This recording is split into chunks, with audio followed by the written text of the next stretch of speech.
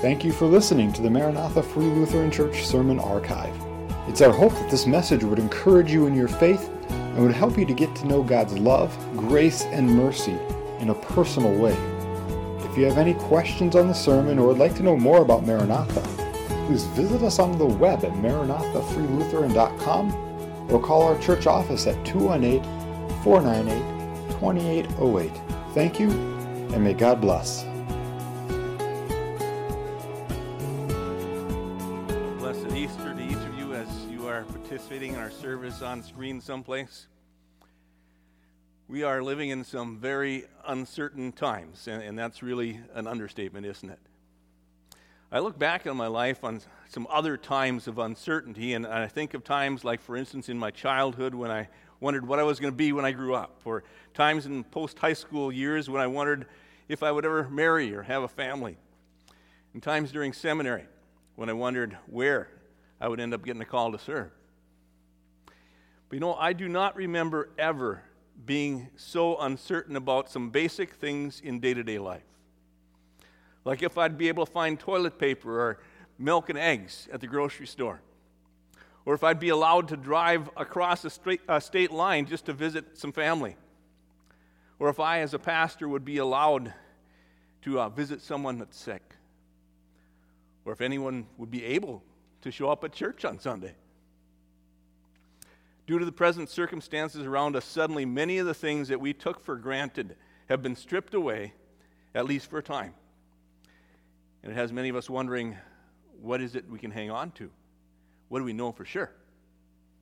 This Easter Sunday, I'm reminded of a couple of examples from Scripture of people that were living with great uncertainty in their lives because of recent circumstances in their lives. And one of those examples you probably would think of this Easter time, because all four of our Gospels in the Bible give this account, that of the disciples of Jesus Christ after Jesus had been arrested in the dark of the night and then given a mock trial and then condemned to death and hung on a cross till dead, and then his beaten, bloody body was taken down and placed in a tomb. And most of those disciples had run away in fear, and they were hiding out, social distancing, so to speak, from anyone in public. The other example, though it might first seem a rather strange Easter text, but it's the Old Testament example of Job. And I talked about him some in my message on Monday, Thursday service, but let me remind you of the sudden change of events that took place in his life. Job was a godly man who was greatly blessed with a large family and with significant wealth, until one day, enemy tribes attacked, and they killed his servants, and they stole all of his donkeys and his oxen. And then lightning struck his sheep shed, and it burned up his sheep and the sheep herders. And then a windstorm came along, and it collapsed his oldest son's house with all of Job's children in it, and they all died. And then a few days later, Job was also afflicted with boils all over his body besides. And if that wasn't bad enough, Job had some friends who came over to console him, but who really did the opposite. They weren't social distancing at all. They were more like in his face and telling him that he must have done some awful things for God to bring such calamity on him. And even Job's wife suggested that he should just curse God and die. Now, I dare say that in spite of all kinds of difficulties that some of us are encountering because of COVID-19 or other additional challenges in our lives, we still haven't been hit quite as hard yet in our circumstances as Job. So what did Job hang on to? What did he know for sure when all the other stuff was stripped away in his life? I invite you to look with me at that as we look at Job chapter 19 today, verses 21 and following. And I invite you to turn in your Bibles, if you have them there, as we read together in Jesus' name. Pity me, O my friends, for the hand of God has struck me. Why do you persecute me as God does and are not satisfied with my flesh? Oh, that my words were written. Oh, that they were inscribed in a book, that with an iron stylus and lead they were engraved in the rock forever. As for me, I know that my Redeemer lives, and at last he will take his stand on the earth. Even after my skin is destroyed, yet from my flesh I shall see God, whom I myself shall behold, and whom my eyes will see and not another. My heart faints within me. Let us pray. O Lord God, as we consider the example of Job and as we consider the disciples today, we pray that your word and the news that is there would be an encouragement to each one of us as well, whatever our circumstances. Lord, you know each one, and you know what we're going through, and we thank you that you want to speak hope and truth into our lives today. Amen. As I think about the life of Job, I want to remind you of the time frame in which we generally understand this book to have been written. Though in our Bibles it's the 18th book of the Old Testament, it might help to think of it as inserted into the first book, into Genesis.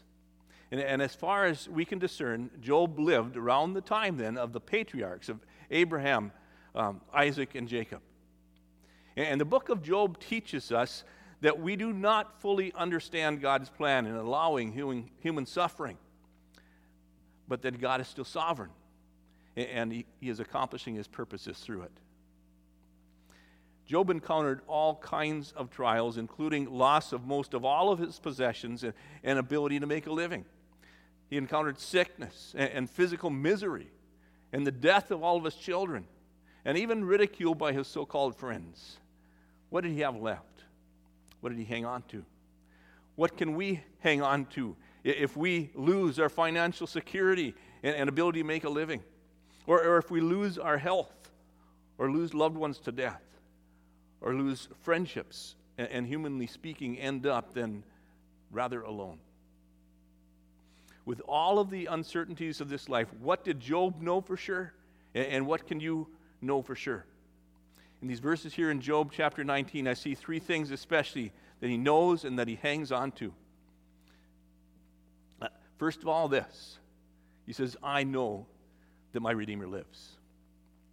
Now, before we try to understand just what Job meant there by my Redeemer, I want to note one other thing that we see in verses 23 and 24 there, and that is this, that Job desires this to be permanently recorded.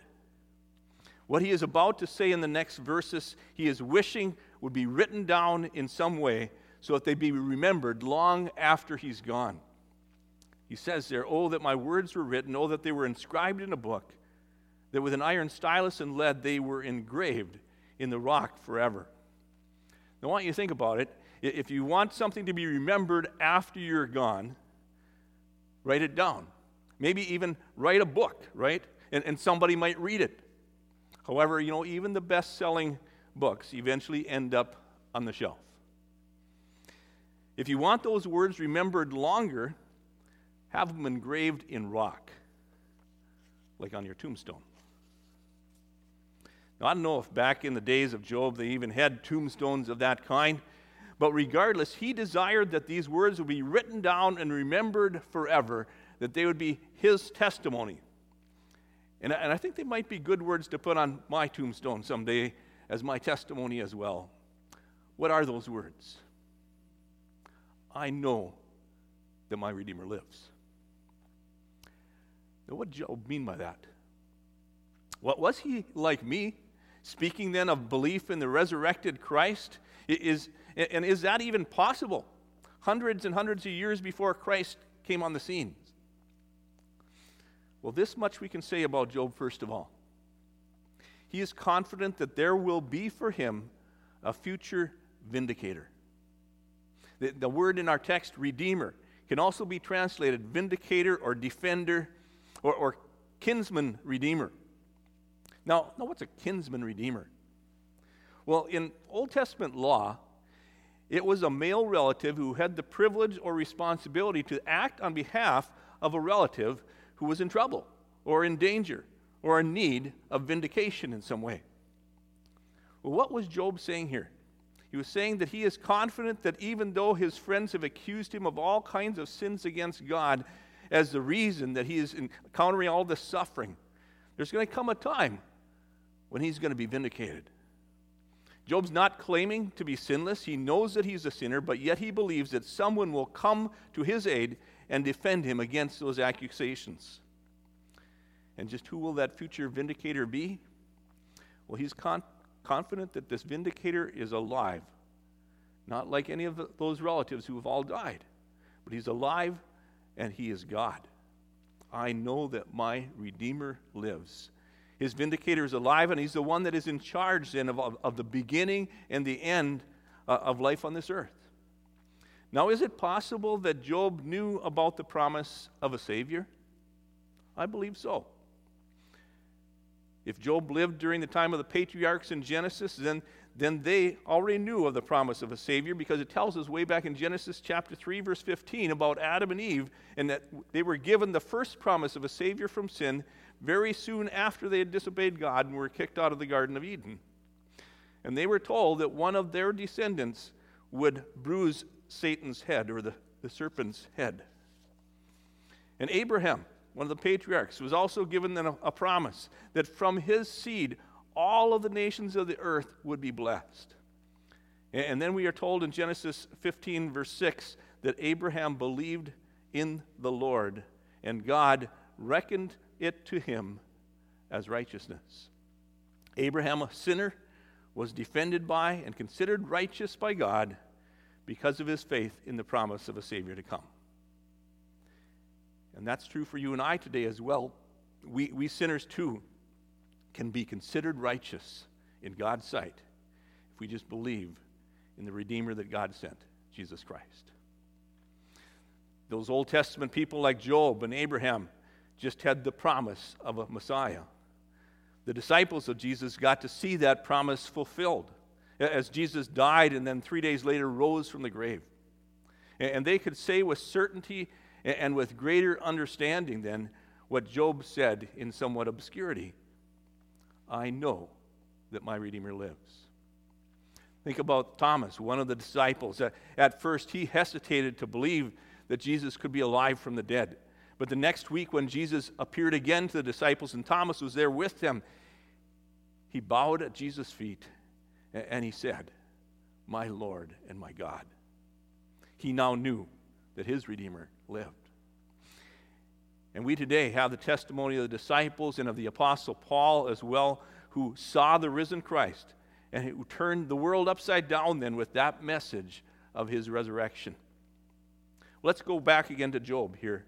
And as Job went through the severe trials and uncertainties of his life, what did he know for sure? What did he hang on to? I know that my Redeemer lives, and one day he will defend me. He will justify me before both God and men. What else did Job know for sure and hang on to in the midst of those trials? He said this, at last he will take his stand on the earth. Who will take his stand? My Redeemer, the one that I know lives. At last he will take a stand on the earth. And it's clear from verse 25 that Job then believed in a culmination of things on this earth. At the last. That gives a time frame of after everything else. Job believed there was coming a time of consummation of the age at the end of the world as he knew it. Well, from the New Testament, we know more about that, don't we? Jesus also spoke about that to his disciples, and in 40 days after his resurrection, when he, the Son of God, ascended back up into heaven, and the disciples were looking on as he did, there was an angel that told them, "Men of Galilee, why do you stand looking into the sky? This Jesus who has been taken up from you into heaven will come in just the same way as you have watched him go into heaven." The disciples of Jesus were told that when Jesus returned, that would usher in then the end of the world. And Peter, one of the disciples, talks about that in what he wrote in chapter 3 of his second letter, and saying this then, the day of the Lord will come like a thief, in which the heavens will pass away with a roar and the elements be destroyed with intense heat, and the earth and its works will be burned up. Well, Job had at least some idea that there was going to be a point in the future that would be the culmination of things on this earth. And along with that, he believed in a final day of reckoning. Kind of like at the end of school. At the end of classes, most students usually have a final test, a time of accounting for what we know. And some students, as a result, dread finals. Well, when this earthly life is over, there will be a point in which all mankind will stand before God, and they will give an account for this life. And Job, though he knows that he's a sinner, he is not dreading or afraid of that day, because he is counting on that at that point he will be vindicated because his kinsman redeemer has stepped in on his behalf. Did Job fully understand how Jesus, the Son of God, would come to this earth and suffer and die on a Roman cross as a substitute sin bearer, taking on himself the wrath of God for the sins of mankind? No, but he did understand enough to be saved. He understood enough to know that he was a sinner, to know that when the end of the age came and that final day of reckoning came, God would be his defender. And the third thing that Job knew in his heart and hung on to as he went through the trials and misery of this earthly life was this: even after my skin is destroyed, yet from my flesh I will see God. And as we consider things connected to that, recognize that Job knows that our bodies then will experience sickness and death and decay.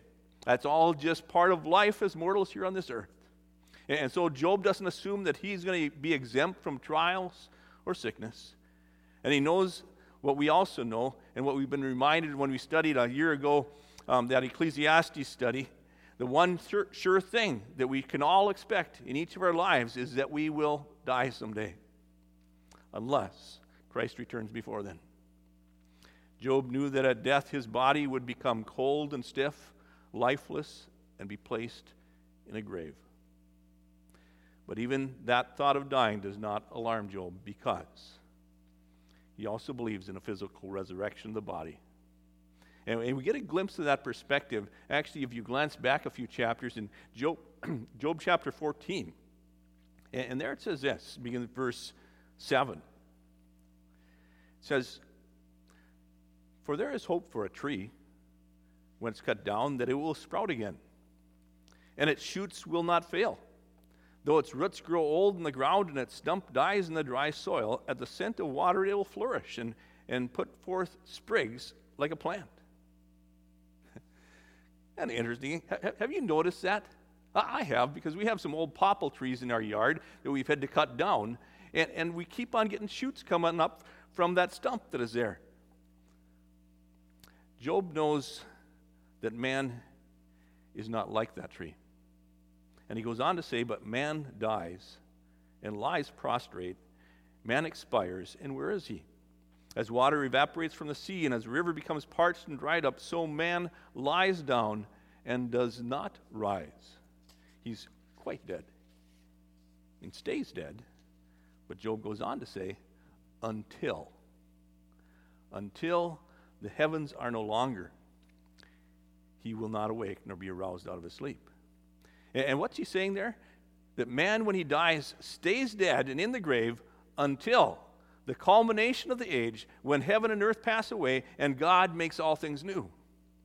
And the Apostle Paul in 1 Corinthians chapter 15 tells us about that. And he talks of our earthly bodies really as like a dried up dead seed that has to be put in the ground in order for it to sprout again.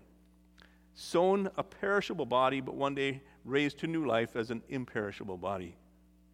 And he says there in 1 Corinthians 15, "Now I say this, brethren, that flesh and blood cannot inherit the kingdom of God, nor does the perishable inherit the imperishable.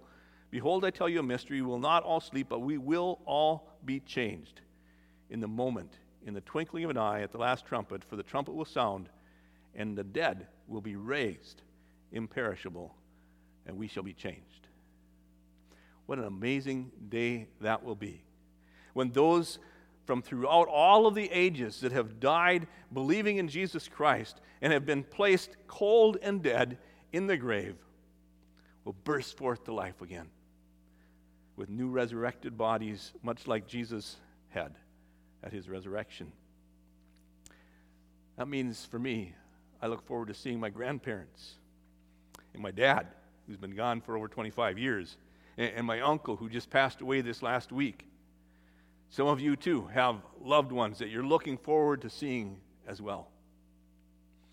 Well, did Job understand all of that? No, but he knew enough.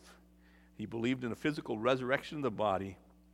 And he went on to say in chapter 14, if a man dies, will he live again? All the days of my struggle I will wait until my change comes.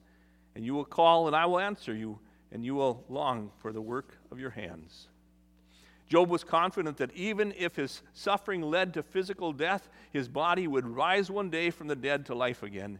And we know that because of what he said, as we glance back in chapter 19, where he said this, even after my skin is destroyed, yet from my flesh I'll see God, whom I myself shall behold, and whom my eyes will see and not another. He believes that even after his body dies, yet one day that body will see God. And that's what the Apostle Paul tells us too, and I love this passage of Scripture in 1 Thessalonians chapter 4. I often share this as a family gathers at a family service the day before a funeral, where it tells us this, but we do not want you to be uninformed, brethren, about those who are asleep, that you will not grieve, as do the rest who have no hope. For if we believe that Jesus died and rose again, even so, God will bring with him those who have fallen asleep in Jesus. For this we say to you by the word of the Lord, that we who are alive and remain until the coming of the Lord will not precede those who have fallen asleep. For the Lord himself will descend from heaven with a shout, with the voice of the archangel and with the trumpet of God, and the dead in Christ will rise first, and then we who are alive and remain will be caught up together with them in the clouds to meet the Lord in the air. And thus we shall always be with the Lord. Therefore comfort one another with these words. What did Job hang on to as he sat there stunned for days, having lost about everything on this earth and suffering physically as well? He hung on to this. He said, as for me, I know that my Redeemer lives, and at the last he will take a stand on the earth. Even after my skin is destroyed, yet from my flesh I will see God.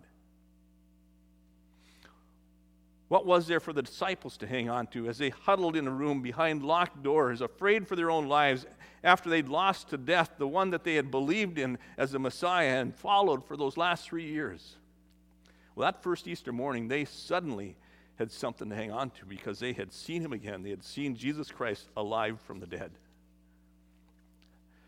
Somebody posted this on social media this last week. I thought it was kind of good. Said the first Easter didn't happen at a church. It happened outside of an empty tomb while the disciples were sequestered in a home, grief-stricken and wondering what was going on. So, we're all going to be keeping things pretty biblical this Easter. What can we hang on to as we stay in our homes rather than in full churches this Easter Sunday? And as we wait and as we wonder what's around the corner with this coronavirus frightened world that we live in. Well, the message of Easter is still the same. He is alive. Jesus Christ has risen. Our Redeemer lives. His resurrection verifies that what he proclaimed is true. He is the Son of God with authority to forgive our sins and with the power to one day rise our bodies too from the grave. And when we then will stand before our Creator on Judgment Day, we will not need to fear because Jesus will be our defender, saying, their debt has already been paid in full. Enter into the joy of your salvation. There may be some sobering days ahead for us here on this earth, when the message of the cross and the resurrection will become more and more urgent. However, from Scripture we know that the victory is won, but our work is not yet done. Let's pray. Well, Lord God, we thank you for your word today that reminds us